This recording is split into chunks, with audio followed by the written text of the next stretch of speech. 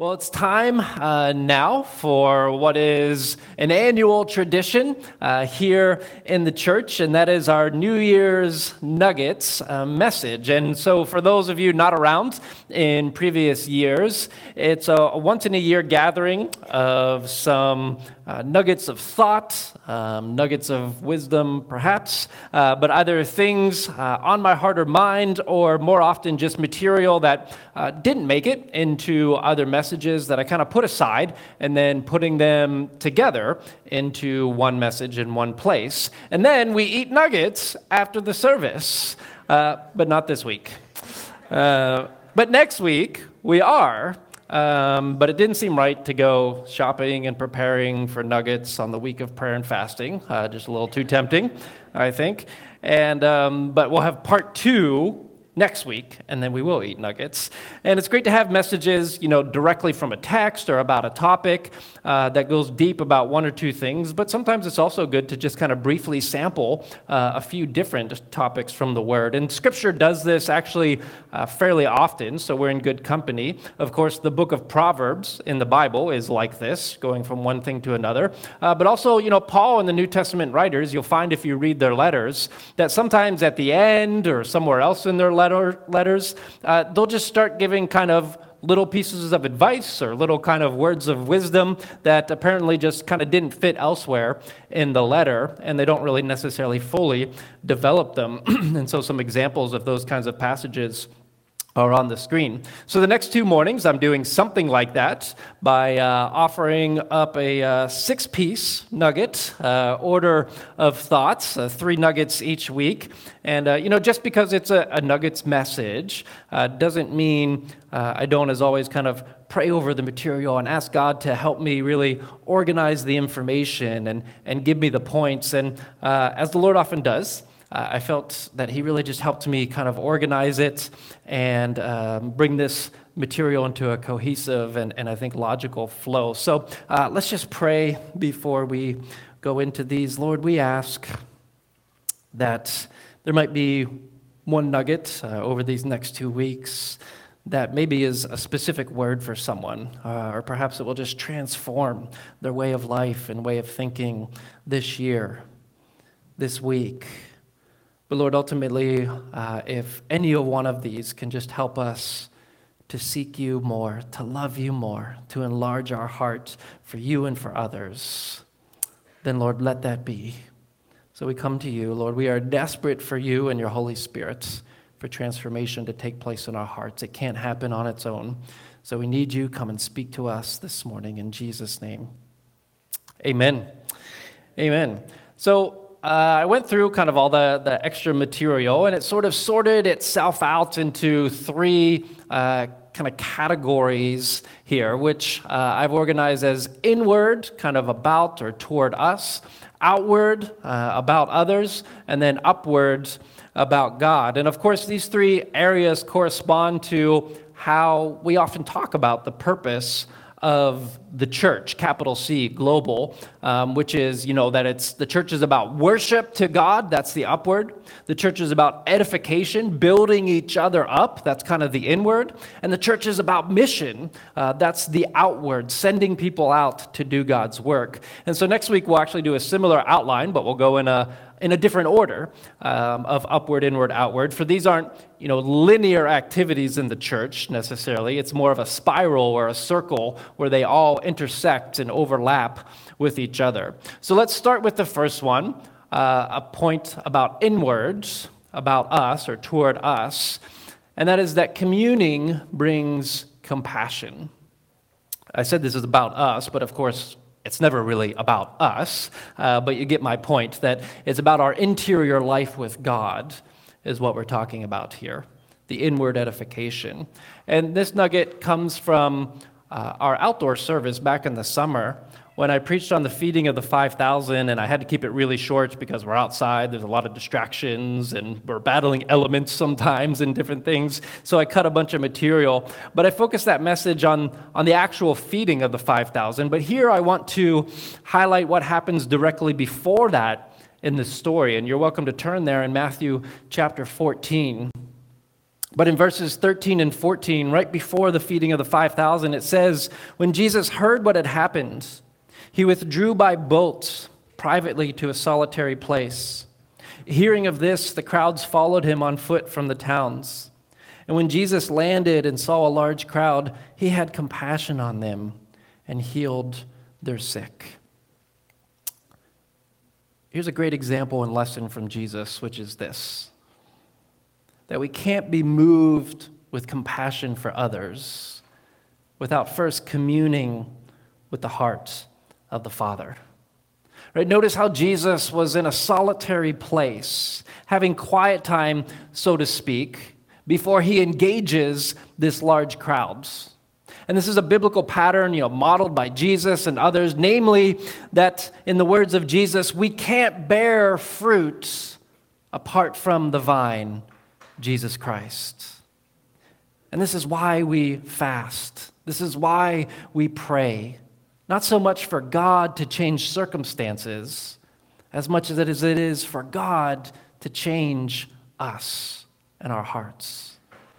In verse 14, it then says, when Jesus landed and saw a large crowd, he had compassion on them and healed the sick.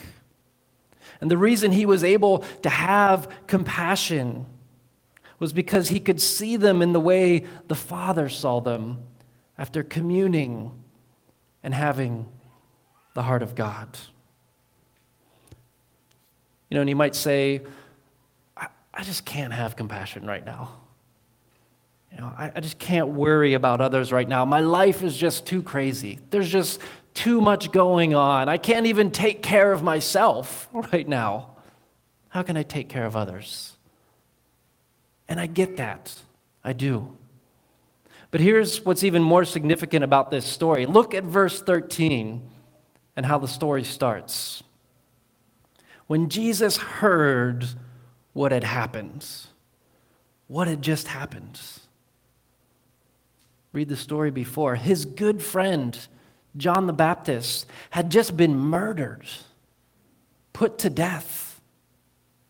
Jesus had just received this news. I mean, if anyone had a reason to say, I just can't right now, it was Jesus. How could Jesus possibly have the strength to have compassion on others? Well, the truth is, he didn't.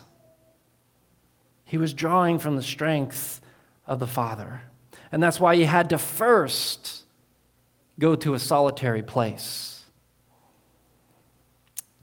Maybe sometimes you feel what's often referred to as compassion fatigue, meaning you're just worn out and overwhelmed by the constant and never-ending needs around you and around the world, and it just overwhelms you. And again, I get that too. And we'll discuss this in a second in the outward part, but I can't tell you how many calls and emails we get each week, or conversations we have where people want me or us as a church to do something, to participate in something, to rally for a cause, and sometimes I just want to crawl into a hole and go away and cry and say, Lord, I just can't deal with it all. And the Lord's response, of course, is, I know, you can't. You're right. And I believe God often says, and I'm not asking you to. I'm God, you're not. Right? But come away with me, and I will direct you, and I will lead you. I will give you the heart of compassion that you need, and I'll show you where to put your time and your energy. Compassion fatigue mostly results from our ministry and compassion not flowing out of deep communion with the Father. Of course we would get fatigued without that, right? The world is too overwhelming. So the answer isn't necessarily less ministry to others as it is more communion with the Father so that we can be like Jesus. Yes, taking our hurt and pain to God as Jesus does here. He just maybe lost his best friend. But then also being filled with the Father's compassion.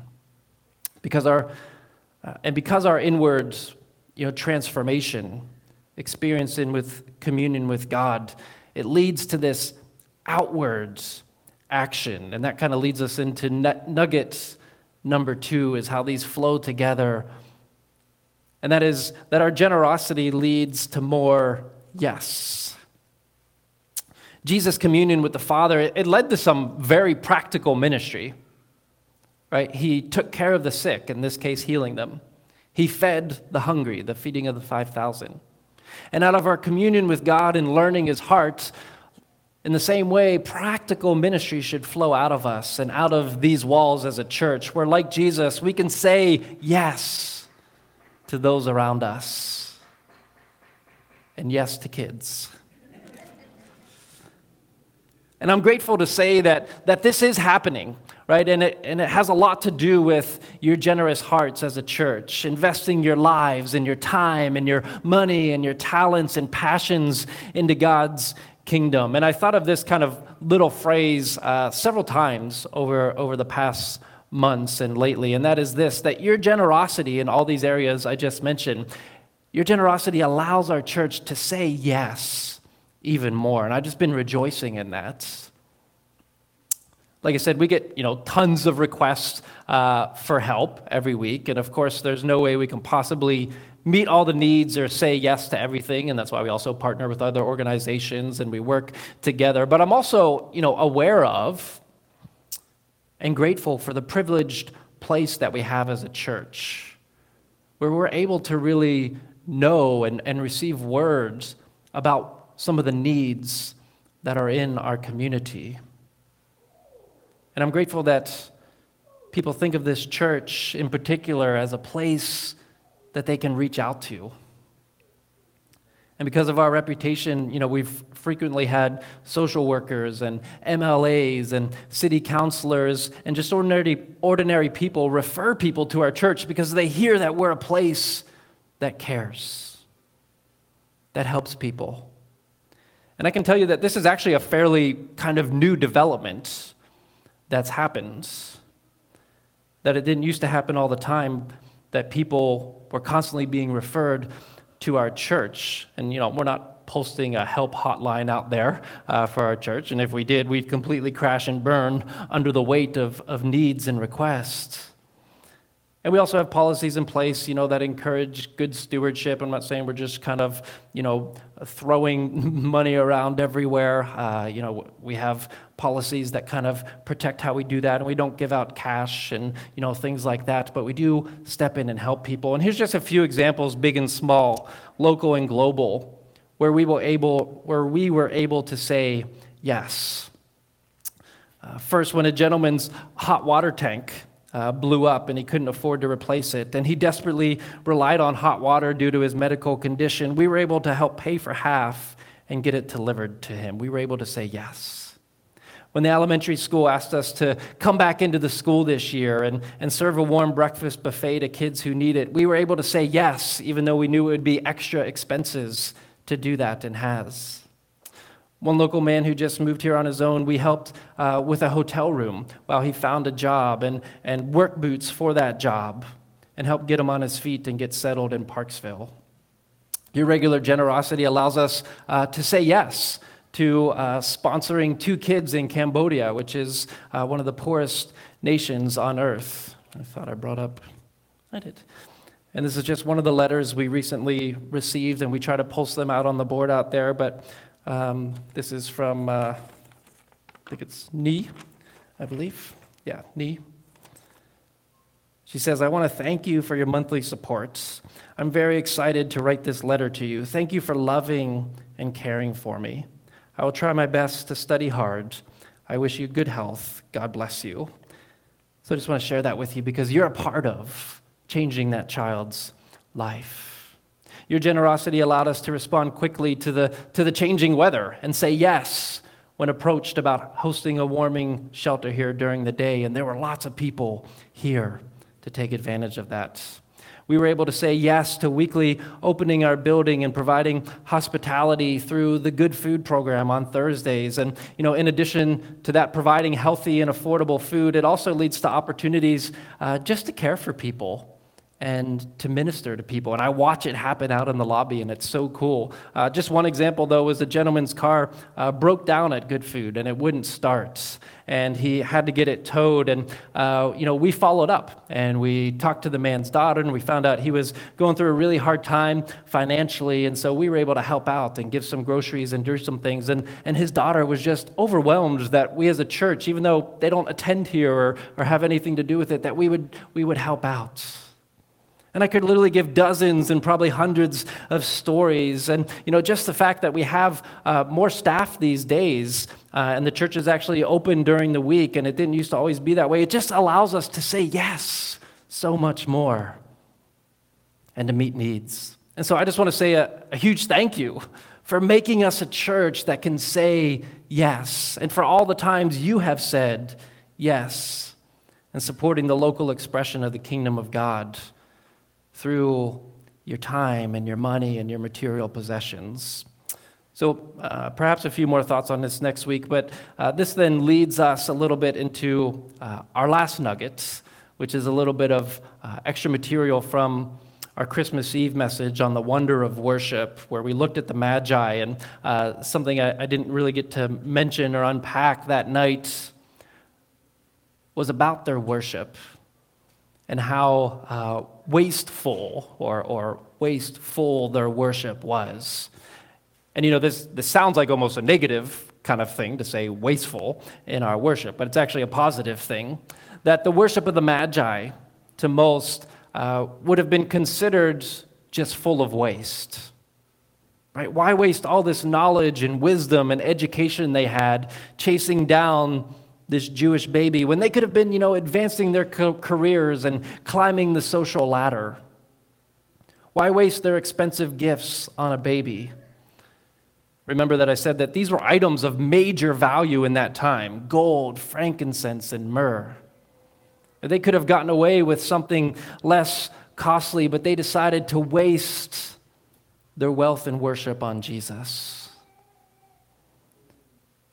And just going from that example, I say this with all humility, but also with responsibility, kind of as your pastor, to challenge us with God's words. That giving and worship that doesn't feel costly is dangerous. If it's easy to give the amounts of money or time we give, or easy to live our lives for Jesus, then those are indicators that we're not being wasteful and extravagant in our worship and our service. The Magi story, it made me think of, and it's almost really a precursor to another story in Jesus' adult life, as recorded in Mark 14, when a lowly woman comes and she pours what's called very expensive perfume on Jesus.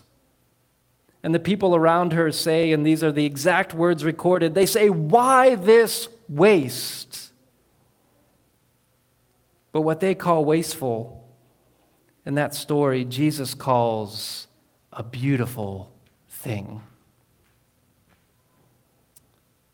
So as the band comes up, just a reminder that we are called to wasteful worship to Jesus. That our worship will be wasteful, meaning we will waste our time, our money, our possessions, and ultimately our life on Jesus. Jesus compares it to a treasure or a pearl of great price that we forsake all for and abandon all other pursuits for this one thing. So, church, let's inwardly commune with the Father to increase our compassion. Let's let that lead us outwardly to generous hearts that say yes. And then let it all flow out of radical, extravagant, even wasteful worship to Jesus. And so, we're gonna waste some time this Wednesday night at 6:00, just worshiping Jesus, extravagantly pouring our hearts out to Him and praying. But we'll just start a little now by closing in response. And you may want to, come like the woman in Mark 14 and just kind of pour yourself out at Jesus' feet, however the Spirit is leading you to commune with the Father so that your heart might be enlarged and transformed. So would you stand? And Lord, we just want to waste our lives on you. Lord, as it's been said, based on the book of that title, Lord, but we're going to waste our lives on something. So it might as well be on you. So God, help our affections to be rightly aligned with your heart. Lord, help us to learn from Jesus that even in his hurt and in his pain and loss, that through the strength he drew from you, he was able to still have compassion. Lord, I know we fall short on that all the time, but we thank you that you did it perfectly for us, and therefore we depend on you, your strength, as well as your grace and your forgiveness. And Lord, help that inward communion with you to lead us outward, Lord, in love and compassion to those around us. So Lord, we take a little time to worship you now so that you might change and transform our hearts. Even just a little bit, Lord, we would be grateful.